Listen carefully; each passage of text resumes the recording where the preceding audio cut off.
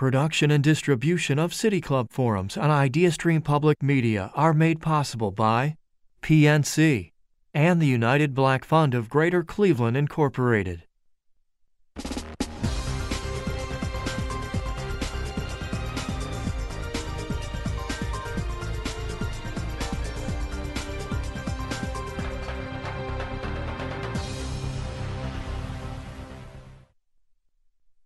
Gonna make out or whatever. Hello and welcome to the City Club of Cleveland, where we are devoted to conversations of consequence that help democracy thrive. It's Thursday, December 15th. I'm Dan Moulthrop. I'm the Chief Executive here at the City Club, and it is my pleasure to introduce our forum today. It's part of the City Club's Health Equity Series, which we present in partnership and with support from the St. Luke's Foundation. Today, we return to a topic that we've spoken of in years past with authors such as Anand Giridharadas and Edgar Villanueva, how to make philanthropy work more equitably. This is part of our Health Equity Series because it's when philanthropy gets involved to counteract systems and disrupt the status quo that communities in need can indeed become more healthy. Philanthropy doesn't always do this, if we're honest. Very often, philanthropic organizations can unintentionally reinforce existing systems. But as those authors I mentioned and our guests today remind us, the way it's been doesn't have to be the way it will be. It's not just that we have the power to rethink philanthropy, it's our obligation. So let me tell you a little bit about our guest today. Marcus F. Walton is the President and CEO of Grantmakers for Effective Organizations, which is based in Washington, D.C. GEO, as it's known, is a community of more than 6,000 grantmakers across the globe. Since 1997, they've been committed to transforming philanthropic culture and practice by connecting members to resources and relationships that they need to support thriving nonprofits and communities. Prior to joining GEO, Marcus worked as Director of Racial Equity Initiatives at Borealis Philanthropy, as Vice President and COO for the Association of Black Foundation Executives. Marcus is also a local. He's our guy. He grew up in Warrensville Heights, was a program officer. Yeah, grew up in Warrensville Heights. Was a program officer with the Cleveland Foundation and with Neighborhood Progress Incorporated, now known as Cleveland Neighborhood Progress. That was a minute ago, but we can still applaud that too. Yeah. Moderating our conversation is a good friend of the City Club's Peter Witt. He's Senior Program Officer at the St. Luke's Foundation. Peter's work with the community and on behalf of the community is well known. He was with the city's Community Relations Board for many years, also with the Sisters of Charity Foundation. And if you have a question for our speaker, you can text it to 330-541-5794. That number again is 330-541-5794. Or you can also tweet your question at the City Club, and we'll work it into the second half of the program. Members and friends of the City Club of Cleveland, please join me in welcoming Marcus Walton and Peter Witt. Thank you. So I guess it's time. Finally, yes. So I have had the privilege of having some conversation with you prior to starting. And I think Dan alluded to your presence in Cleveland, and I want you to shed a little bit more light on that. But before you do that, I really want to start with something that you wrote. The title of this was Leading While Black, a story of double consciousness, decolonization, and healing. In this, I'm going to take a moment to read this, and I want you to process that your evolution was here in Cleveland. You came up in Cleveland. Yes. So I'll start reading, and then I want you to respond to who you are today. Okay. You state, I have been angry for so long that I have lost count of the years. However, admitting to anger in this way feels risky, involving destructive stereotypes that engender fear and dehumanize black males. A secret that throughout my adolescence and early adult has robbed me of countless opportunities to learn from my emotions and experience the fullness of my own humanity.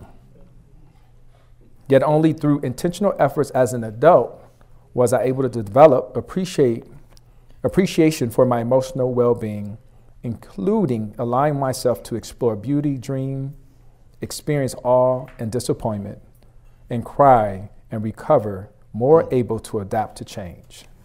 Ooh. So I started with that intentionally, and I'm glad you said woo. Thank you. I see you and I feel you, and I'm embracing your ability right in this moment to be in touch with yourself. So that's a beautiful thing to be able to be present fully. Someone got some tissue or something. Oh no, I'm good. Okay. I like the tears are important. Okay. The tears are important. So with that, I really want you to kind of let us know who you are. Let us know who you are from your Cleveland roots. Yeah. Thank you. Wow. I wrote that a while ago. It's been 3 years in a role at Grantmakers for Effective Organizations. And one of the things leading into that role that was so important is that I'm super clear that I represent more than just me. It's more than just my family. It's more than just about what I can get from this experience. And so I was actually approached by a colleague who runs Nonprofit Quarterly, which is where the story first broke. And it was an intimate opportunity to describe what it's like to be in leadership, especially going into the pandemic, when all of the things were happening that so many of us know about. And it was a rare opportunity. I'd never been asked to share my experience. So one of the reasons why I say the tears are so important is because what I was describing as being disconnected from my emotions is something that was socialized. Right? I knew it wasn't natural. And when we talk about philanthropy is a natural act. It's something that is owned by the entire community. When I think about philanthropy, not its institutionalized forms, that's the thing that we'll talk about a little later in all these foundations, but every culture, which is represented in this room, like part of the tears is the turnout for this conversation. Young people, folks of all different backgrounds in Cleveland, which is a place that is so segregated. It robbed us all of so many opportunities to establish a level of connection as human beings across cultural backgrounds. Right, that is holding us back, folks. That's holding us back. So I appreciate your comment, and I'm going to push a little bit. I want to hear a little bit more about the journey of Cleveland, just for a bit. Take us from Cleveland. I know you had a moment at Bowling Green University, but I also want to hear a little bit about your experience in Atlanta. Wow. So Cleveland is I like to say I'm one of the fans that have been historically traumatized by the cardiac kids. To this day, I'm in front of the TV for half of the game, maybe now 3/4 of the game before the thing happens that tends to happen in those games. But I'm also the guy that's always looking for the Guardians t-shirt. I was applauding the decision to change the logo, which was always troubling, but still something that represented pride and belonging to me in a very special way. Like these complex ways of being represents Cleveland to me. Like I come home, I feel the love of all of the folks who were just working class. Like I remember family members, you don't even know this, but I had a cousin that was like a big brother to me who, when I told him about college, he said, well, if you want to waste all of that money finding yourself, then, okay. And I was like, dang, that hurt. But I understood, like, he actually cared. He wanted me to be contributing to something that was going to be meaningful and valuable for my edification, and not just an exercise that he may have associated with an attempt to be other than a part of our culture, being white, right? And I'm coming back to this because the complexity around these constructs of identity, these political and social constructs that aren't even real, but historically have been created to separate the majority of us from access to resources and opportunity, and to hoard power amongst a small few. A few that's so small, even folks that may look or come from similar backgrounds don't have access to that power. So this is about power, Peter. So let me just go here. So Cleveland was the place where I first saw this play out.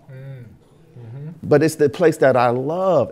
Even when I come back here, I hope you hear the kind of the dual consciousness that I described there, because the same place that I love so much, the same people who poured so much into me in the early 70s when we still had that vibrant economy and you can graduate from high school and work in a factory and raise a family and buy a home. I watched that deteriorate over the course of my matriculation through college and beyond. And so as I was going up, I was watching the city decay. It broke my heart. That's why I said the tears.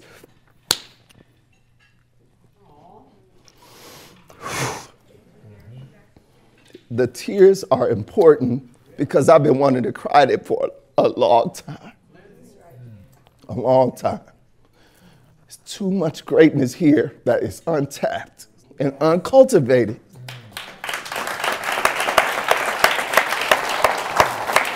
And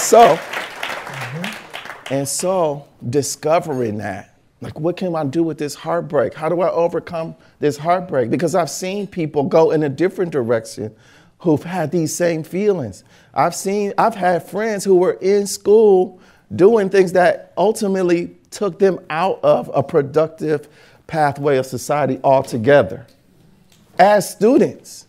And so the national level allows me to do this, to show up on behalf of these communities, as a part of these communities, and understand, guess what? I've learned over the course of 15 years of national work that there's a Cleveland in every state.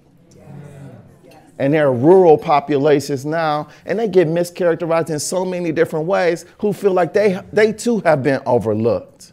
And they don't look like me, but they feel me. I talk to them. I have conversations with foundation presidents.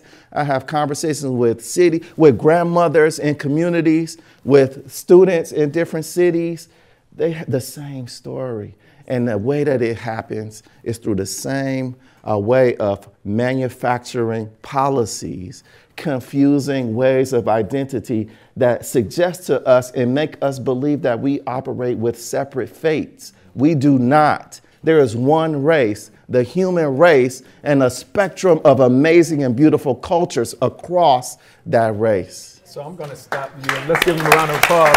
Because as you can see, this is not just really about work. This is about life for you. Indeed. And I want to go back to a point, and then I want to move from there to more about the organization. But I do briefly want you to tell me, what did you see in Atlanta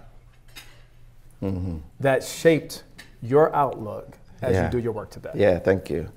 So that process that I just described, and it was also supported through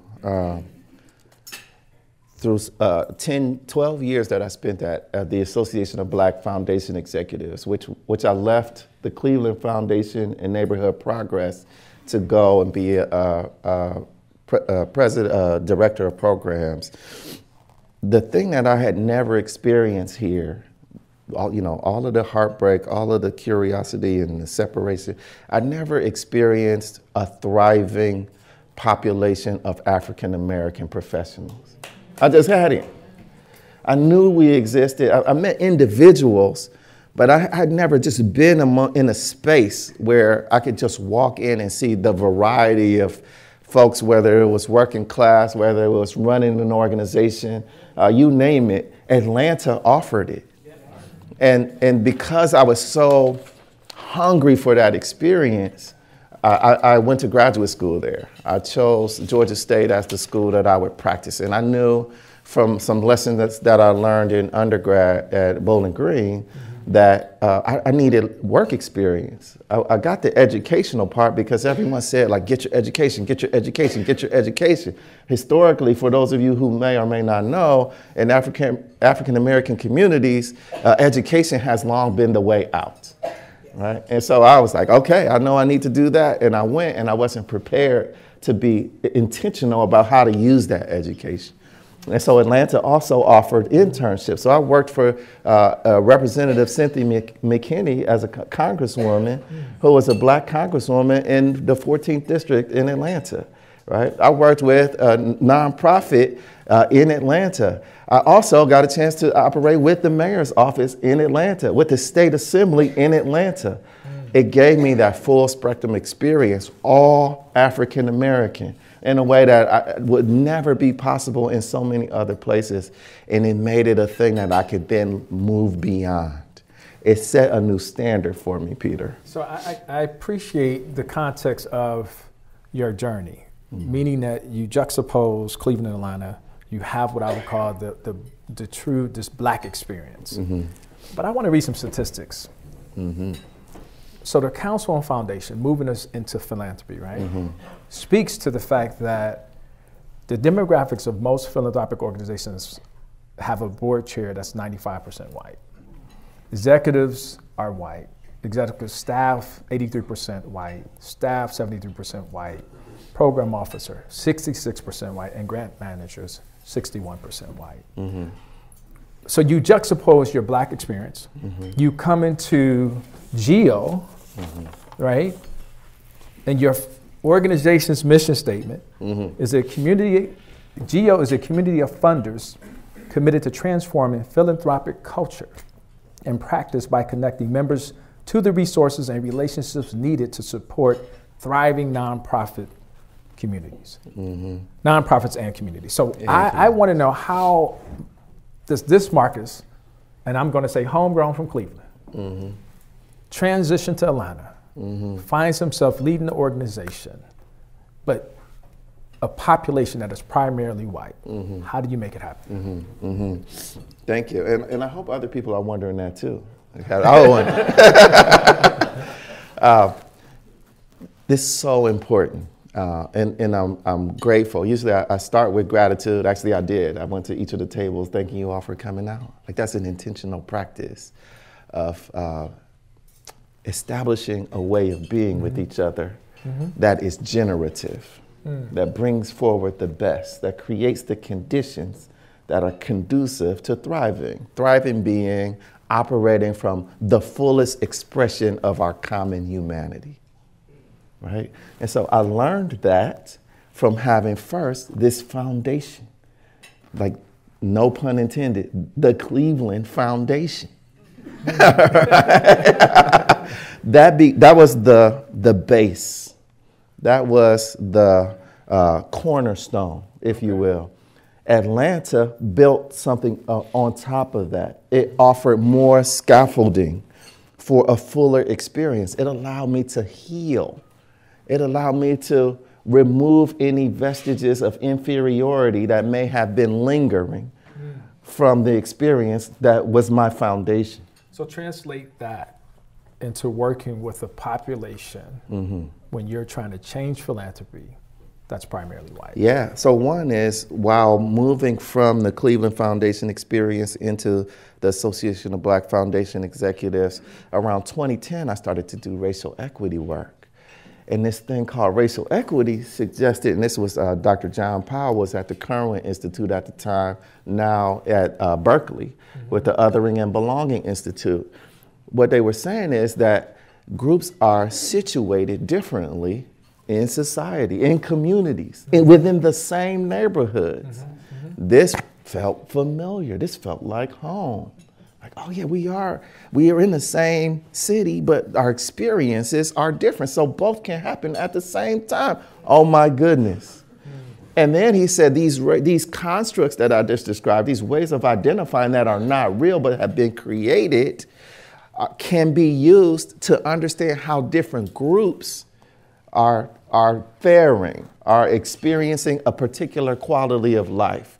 And so by looking at groups according to those categories, but not confusing that we are actually different, we can then be intentional and targeted with our investments.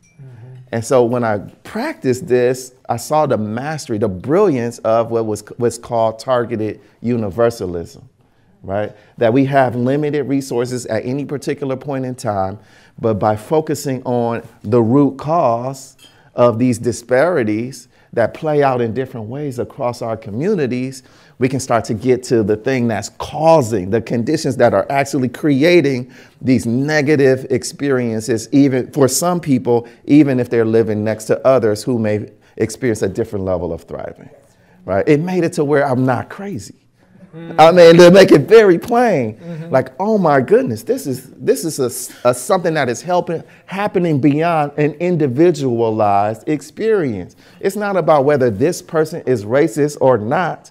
It's about what are the policy decisions that have been made over time that have created conditions in our communities that are solid and fixed, and that will create the same results over and over again until we replace those policies with different ones that are more affirming. So let me just close out.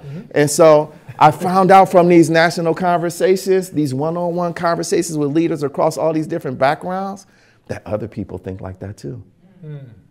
That we actually have more in common than the thoughts and experiences that separate us, that are different. I got to ask a question. When you say other people, because this conversation is rooted in a little bit of So let's talk about this. I'm talking about power. Okay.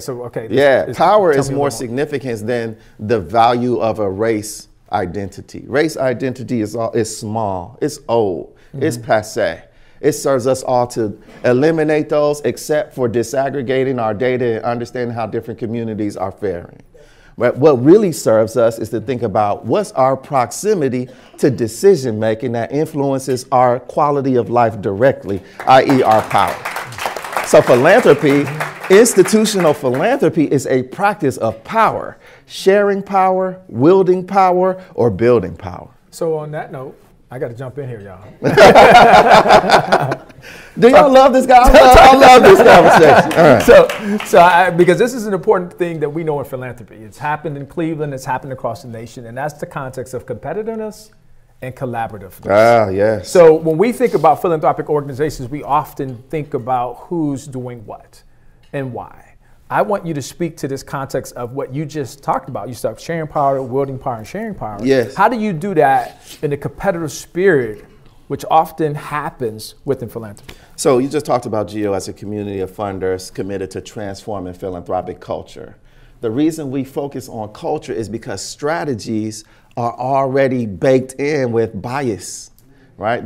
Culture is defined as our thoughts, our behaviors, the rituals, the way that we acknowledge a higher power, all of those things, the way that we think, the things that shape our experience as individuals in communities are described in culture, right? And so by going a little upstream and examining the experiences and the beliefs that influence our mental models, we then can go into a strategy experience without those biases. We can check for biases before we start to talk about how we're going to allocate resources. A colleague of mine said, as a matter of fact, Billy Shore with Share Our Strength. It's a national hunger elimination outfit. He says they believe from their work with hunger over the course of several decades that it's not our issue as a society is not a lack of financial resources. It's a broken distribution system. Right? The distribution. So by going upstream and focusing on culture, we're all about looking at the distribution system and making sure that colleagues who are doing different aspects of work across different sectors, we need corporations, public sector, nonprofits, all working together with those in the community, driving advocacy to be collaborative. That's the culture that serves us as a society that is increasingly multicultural and simultaneously pluralistic, meaning that we come from more conservative and progressive points of view, even if we have a shared vision that something has to change. Sounds like a next mayor somewhere, right? Oh my goodness, please don't do that to me. No, I won't do it to you. I want to hold on to all respect to Mr. Bidd, and congratulations. I want to hold on to a word, culture. Yes. And when we think about Cleveland and Ohio, bringing the texture here and the fabric to Cleveland, the Other and Belonging Institute, you referenced Don Powell, says from the most to the least segregated cities, Cleveland ranks 6th, most segregated, out of 113. So historically, we know that redlining and other historical policies all these practices has sustained this segregation. Reinforced it and caused it. I want to go causal. But before you do that, I want us to go inside a minute. Okay. And here's why. When we think about setting culture inside philanthropy, and philanthropy moving forward in today's time, understanding that there's been fractions and racial equity is at the height of its implementation. Ever. That's right. How do you manage the value system inside out? How do you manage the value system, board members, staff saying, hey, we want to do this, but then there's no traction that translates to external work? Yeah. Any thoughts on that? Yeah, a few thoughts. And my promise is that I'm only sharing experience. When I tell you something that's my opinion, I'll qualify that first. So I'm sharing observations, patterns, trends from national work over the course of almost 20 years. First thing is that the thing that we're talking about here is being more relational in how we approach our work. Historically, institutional philanthropy, as well as institutions in Western society, American institutional practice and culture has been driven by efficiency. Right? Anyone who majors in something like public administration or business will tell you efficiency is how we define success. But that's when it comes to widgets and profit. When it comes to people, effectiveness is what drives success. And that's the shift that has been happening in philanthropy over the course of a few decades. But the arc of time is long. And we haven't adjusted in terms of our institutional practice. We still operate in institutional philanthropy in terms of year-long or 2 or 3 year-long grant-making cycles. That's an example of a policy or a structure that's counterproductive to reinforcing the kind of connection that is reinforced through a relational way of doing our work. Okay. Right? And so if you focus on efficiency, you get a competitive space, right? It breeds competition. We were all socialized to be competitive. That's why we struggle so much when we try to be collaborative, because we don't want to change. We want the other thing to change. We want that to change. We want y'all to change.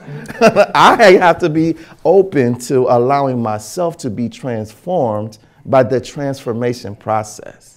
Right? We all have to be open and vulnerable to change. This is why the tiers were so important. Why modeling this is so important. We have an opportunity right now to normalize this way of being.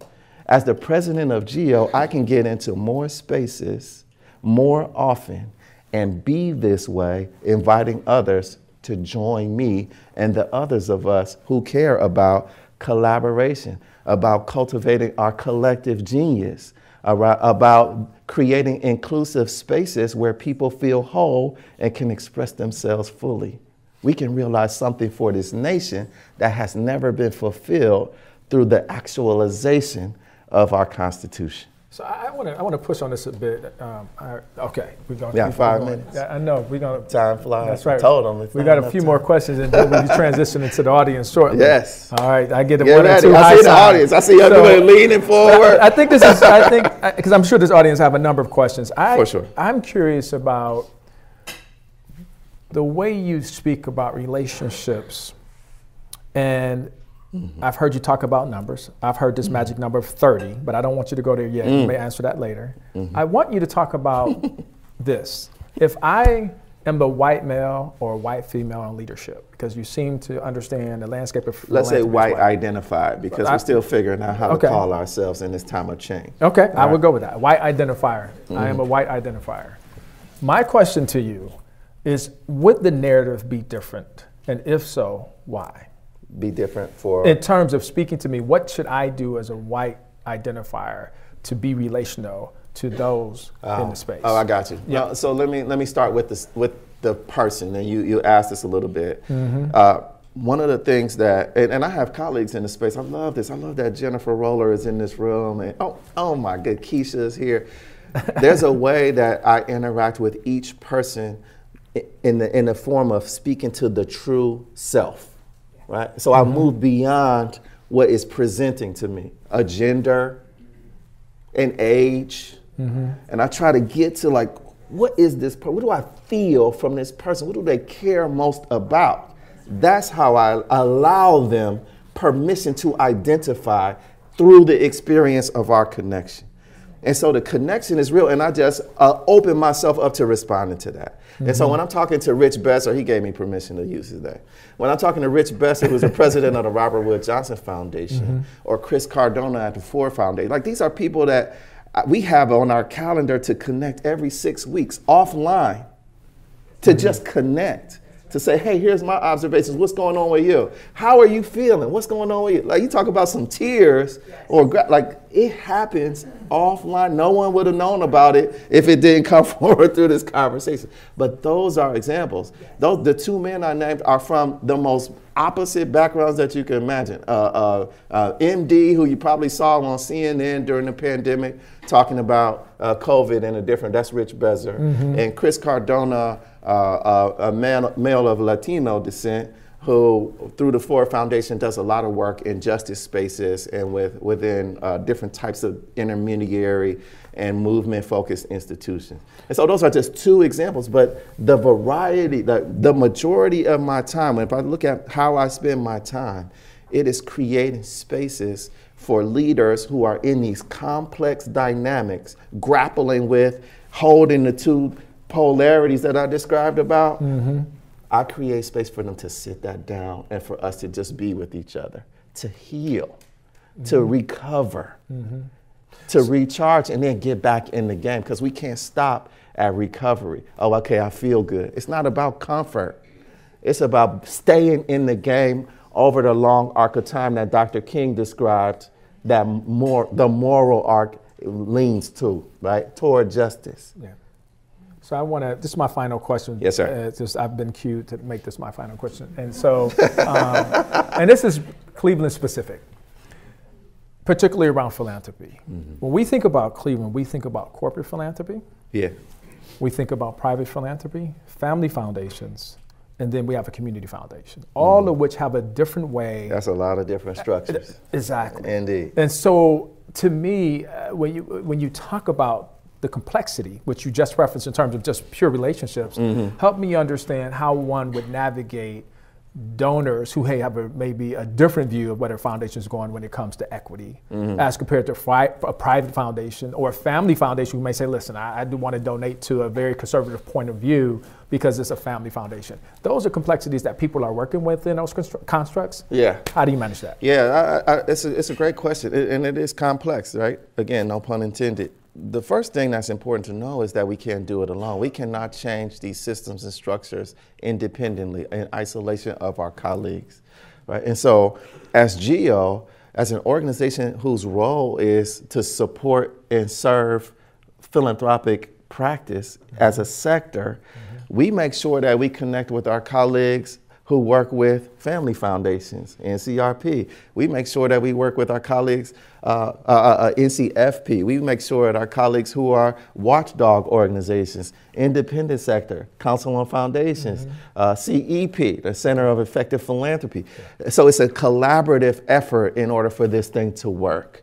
The individual who has the question sometimes doesn't get served exclusively through GEO. We become an entry point into a series of relationships and complex networks working together toward effective grant-making practice. Effectiveness being defined by the folks who are sitting in these seats, not by us. And it takes time. When you talked about the 30, yes. What I refer to in 30s is the amount of years that I'm willing to take the incremental steps to reverse the 300 years of discrimination, racism, sexism, xenophobia, and all the other isms that are a result of these causal factors associated with discriminatory policymaking. This country has a problem that can be fixed. But the part of the problem is we don't know that we are the answers to the damn problem. Yeah, all right. Okay. So at this point in time, I'm going to take questions. You'll edit that last part out? No, I'm not editing anything. We will edit nothing here. This is free speech on the record, and we are deeply grateful, Marcus and Peter. Thank you. This has been a tremendous conversation thus far. We look forward to the what happens next. I'm Dan Moulthrop, Chief Executive here, and we're about to begin the audience Q&A. As you know, we're joined by Marcus Walton, President and CEO of Grantmakers for Effective Organizations, in conversation with Peter Witt of the St. Luke's Foundation. I want to just reiterate something, too, as we get into the Q&A. Marcus had asked me that I ask you all to be unafraid and courageous in the questions that you pose to him today. Now, we always hope that you'll do that, but I wanted to make a special mention of that today and kind of call you in to be a part of this conversation. We do welcome questions from everyone, whether you're in the room or watching on the live stream. If you want to tweet us a question, you can tweet at the City Club and we'll work it in. If you want to text a question, the number's 330-541-5794. We also have microphones over there, and we are ready for our first question. Good afternoon. We have a text question. GEO is a collaboration of 6,000 philanthropic orgs. Can you point to some of the more impactful changes in culture that have come from this cohort? Yeah, sure. And first, the number matters, but in some ways it doesn't. The commitment to culture, to change, to transformation is really important.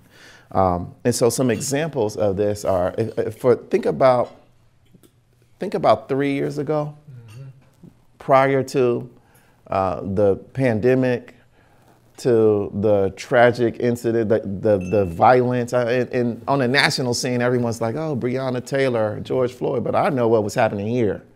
I was paying attention to that too. So think about the incidents of violence that were happening that was just generating national and global outrage.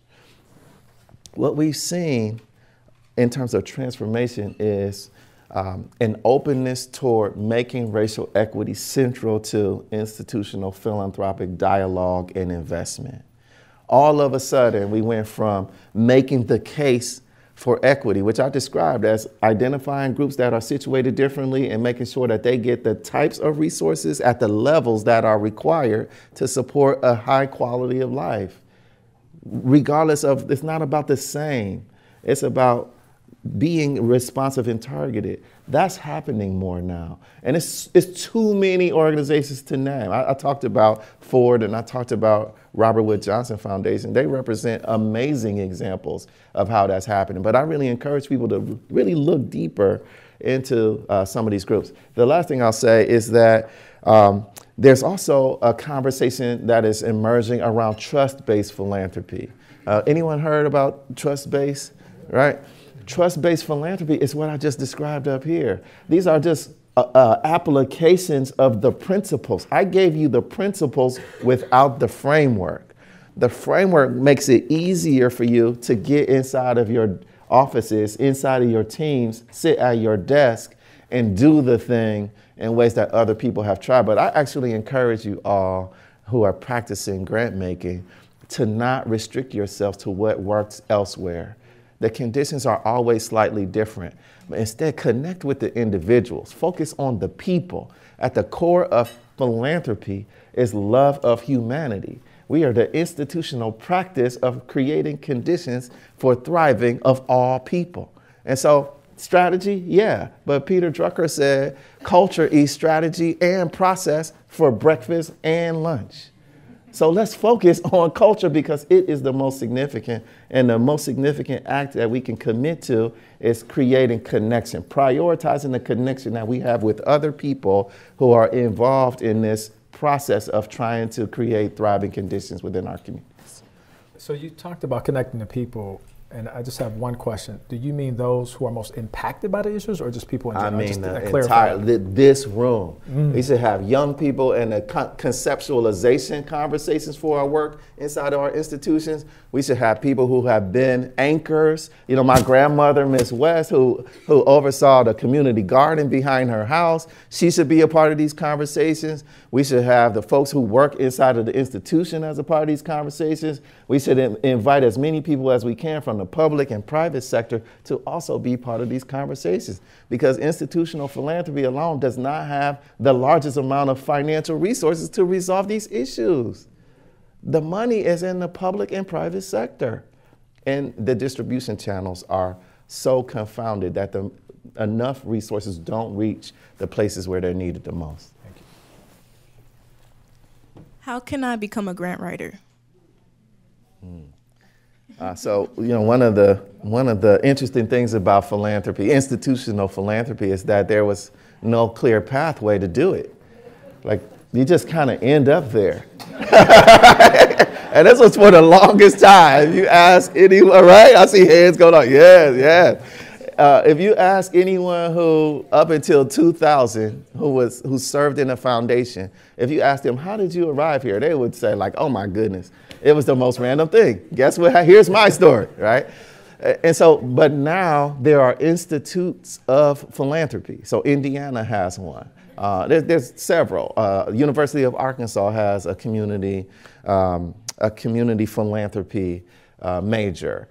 I would not recommend that, though. You didn't ask this, but I'm going to offer you this, because the most effective practitioners that I've met, I don't know if y'all ever heard of Tim Trambo. He runs oh, you have? Okay, I wasn't joking. Who runs the St. Luke's Foundation. This man was a practitioner in community for decades, more than one. Is that right? At least 2 decades working in community, right? The practitioners. I was an organizer in the South Bronx. I used to knock on doors in the South Bronx, in projects, in people's homes, inside these little tiny schools, elementary schools, to support an equitable distribution of resources. That has served me the most as a grant maker today. Those experiences. Markeisha, my organizing friends, we still are in organizing conversations. And so I would say, get the experience you need and then seek the opportunities. Once you feel like you have learned something, maybe even mastered it, 10,000 hours of practice, right? Malcolm Gladwell. Develop mastery, and then you become undeniable for folks who are looking for strong leaders. Thank you so much for your question. Thank you for all your comments, and including that culture eats strategy for lunch.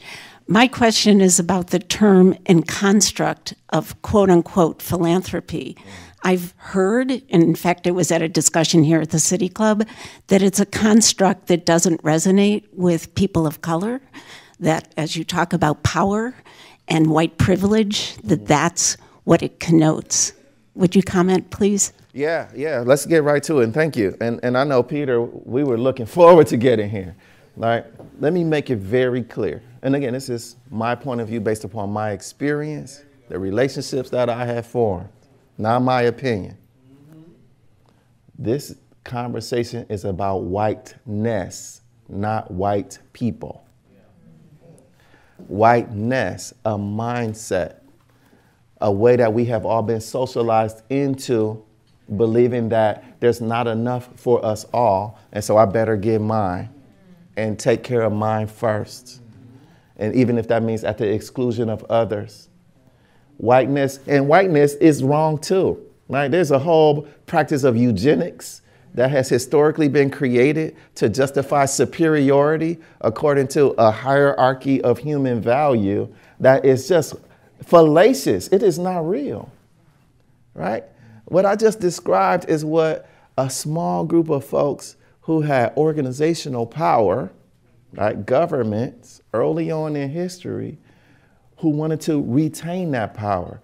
Early industrialists who were exploitative across every community that's represented in this room and kept us separate so we wouldn't organize, come together, and demand a just and equitable treatment. It happened through unions historically. There's all kinds of strategies that have been used to reverse that. But this remains the challenge today.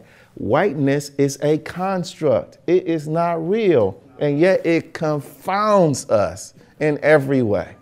In every way. Sometimes to where it's only certain groups of us sitting at a table, right? Even today. And I'm not saying this as an assessment on whether you are right or wrong, your value.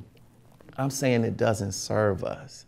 This is something that we can control. There's so many things that we can't control. This one we can. And so Does that mean that there's not a privilege associated with whiteness? Absolutely. There are groups of people just by identity, by how we appear, have benefited from this thing called white privilege. And yet it's not about the individual being racist or not. It's about the power of identity and how this construct has been wielded and continues to be wielded even to this day, especially in this city, especially in this state, which we see every 4 years or so, right, around national, all eyes on Ohio. And it is done across racial lines. We are being played. And this nation is too great. Let me say this. In the same way that you saw those tears, I want you to hear this declaration from the same black male.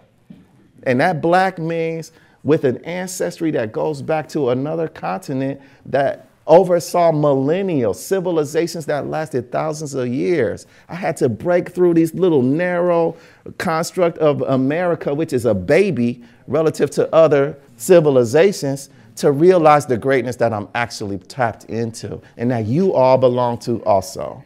Every one of us can do that if we extend beyond the constraints that our socialization keeps us trapped in. Right? We can do this, but we have to get to know each other, and we have to grapple. We have to recover. We are traumatized. It's communities that are so traumatized, they don't believe certain things are possible. All the more reason for us to be out in front like this and be real and welcoming and allow the challenges to come and stay in the relationship to reinforce the level of connection that liberates us all.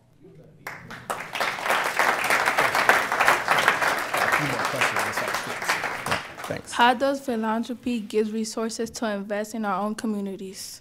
Yeah, it starts with all of us participating, right? Well, you accepting the invitation, coming to things like this, making sure that afterwards you get to meet some of the folks. They probably have suits on right now, right? Get to know them and ask them to be invited, like get their newsletter and come to some of those events. I'm going to be on my end making sure that they're inviting folks like you, young people, into the different types of conversations that take place that influence your community.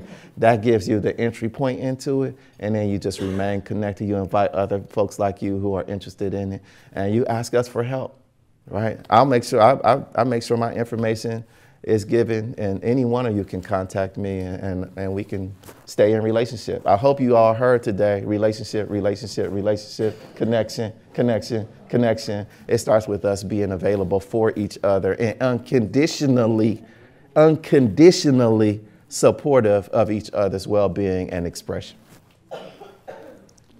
Thank you. Hey there. Hi. You've been over there. I've been hearing you. You've been getting me through this. Thank you. You too over there, Miss Pat. I think that's your name. Yeah, thank you. I'm feeling you. This is what happens at home. My walk. This is what it means. Thank you. I love y'all.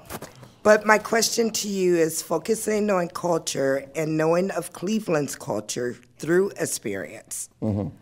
As a resident as well as foundation and work, what recommendations do you have for us and the foundations to make the necessary change? Oof.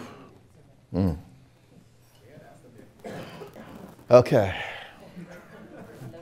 I guess we just kind of end with the tough one, right? With love. We all have a role. One of the things that I've learned, and so I've been an executive coach since 2008, and I did it in order to heal from all of those things, those forms of trauma that I described that I went through as a result of being here and seeing things that felt like they were missing. They helped me understand the patterns that I was responding to, believing that certain possibilities were available to me and certain ones weren't. We all have a role in imagining or reimagining what's possible for this city, this state, and this nation. We all have a role, and we can't do it alone. This is what my experience has shown. You can't do it alone. So I have to make promises to someone in this world in order to be held accountable, right? So that I follow through and build trust. Without promises, we have no conditions for building trust where it doesn't currently exist. Trust is built when I say I'm going to do something and I follow through. You say, oh, okay, that was cool. Let's do it again. And I do it again, right?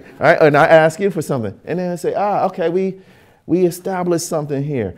I can rely on Marcus to produce a certain set of results and responses to my request and vice versa. And so I wonder, I'm curious, what's your name? Robin, I'm curious what promises you can invite people into relationship with you to make as a binding agreement for building trust. And I'm curious about everyone else in this room. What promises haven't been made? What invitations into relationships have we not made that you could make leaving from here today and starting from there and revisiting that and bringing those relationships from individually held to collectively and community held over the course of time. Staying in the thing is important. Just like a marriage. It doesn't just work on its own, right? I don't think anyone intentionally does it just for a decade or so. And then and so we have to do the work of maintaining relationships, but we all know how to do it. And that's why I believe it's possible, right? Thank you. And as we come up with the last question, I implied something here that I want to name, which is hope.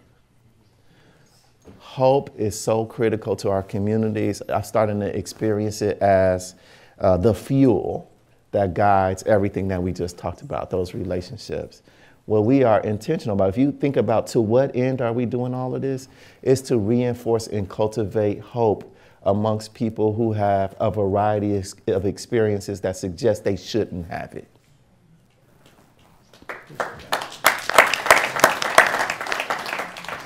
I am so excited and grateful and thankful for this platform. I'm excited for your passion that you show, on stage for everyone to see.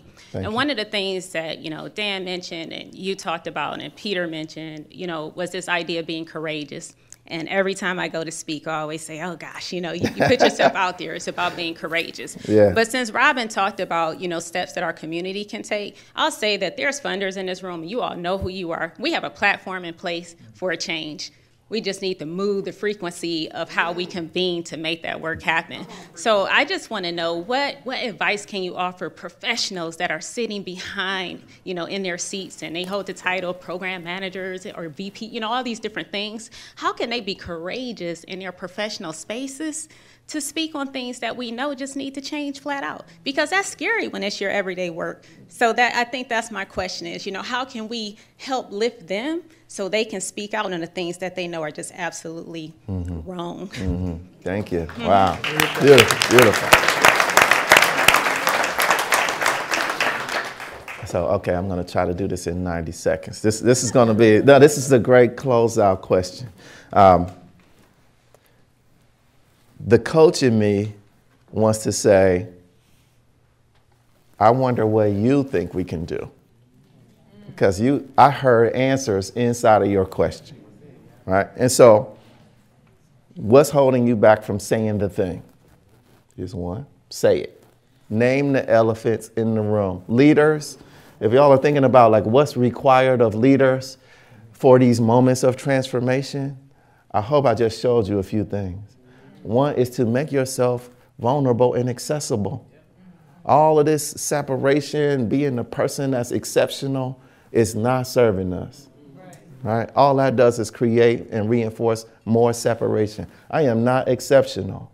I've been through a whole lot, and I'm committed to even more. And so outdo me is one of the things. Last longer. Or join me. Join me. Take up the mantle. See if this is real. Don't take my word on it, but test it out for yourself. That's one. Two, adopt a mindset that practice leads to mastery. Again, I'm just reinforcing the same thing that I just said. There's nothing exceptional about what I've just described. It's just that I've been practicing longer. I'm more practiced than you. And so you can hold me to a different standard, and it's okay. Again, leaders of transformation allow and welcome being held to a higher standard. There's certain things you won't understand until you get more practice in, and that's okay. That's okay. I'm going to be accused of things that are not accurate and that are counter to my character. And you know what? That's a part of the journey, right? And it's unfortunate, and it breaks my heart. So name the heartbreak. Leaders of contemporary transformative change. Let people see you hurt a little bit so that we can also welcome other folks to be human beings in these spaces that we're transforming together. Last thing I'll say is courageous. Let's really think about language. We talked about racial constructs. We talked about our common humanity. We talked about practice leading to mastery. We talked about what's transformational. We talked about institutional philanthropy. We defined philanthropy as a practice that is shared by all people. We talked about greatness and thriving as an expression of our fullest way of being human. That is something that we can all hold together and making promises to each other, creating space to work it out. Because let me just define one more thing as we close, which is perfection. I challenge you all to consider that we have gotten perfection as a definition all wrong. We believe that it is the absence of flaws. It's the absence of struggle. It's the absence of discomfort. It's the absence of tension. My experience is that thriving encompasses all of that and creates more space for more. And perfection is being available and being able to continually change, to continually experience heartbreak and disappointment and joy and happiness. And look, joy is always present. And if we're intentional, we can bring that forward because no one wants to join something that is miserable, right? And painful. So there we go. Thank you so much.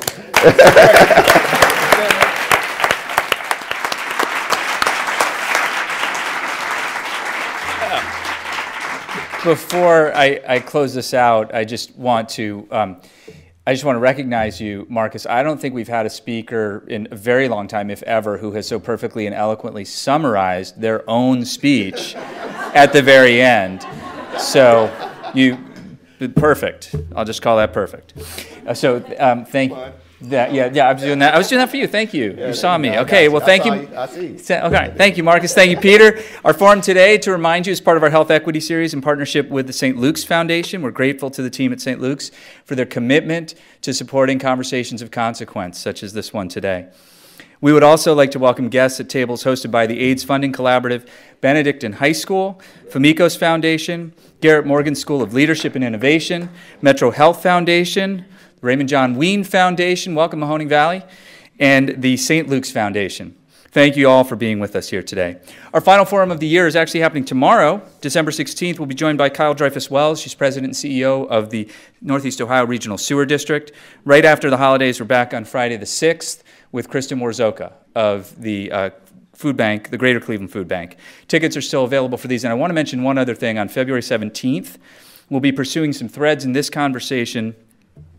conversation with Cleveland Foundation Board Chair Connie Hill Johnson and Cleveland's Mayor, the Honorable Justin M. Bibb. That's February 17th.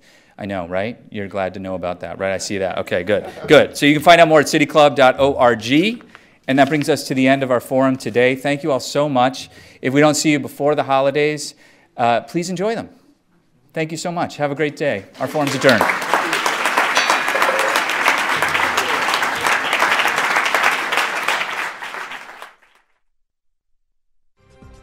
For information on upcoming speakers or for podcasts of the City Club, go to cityclub.org.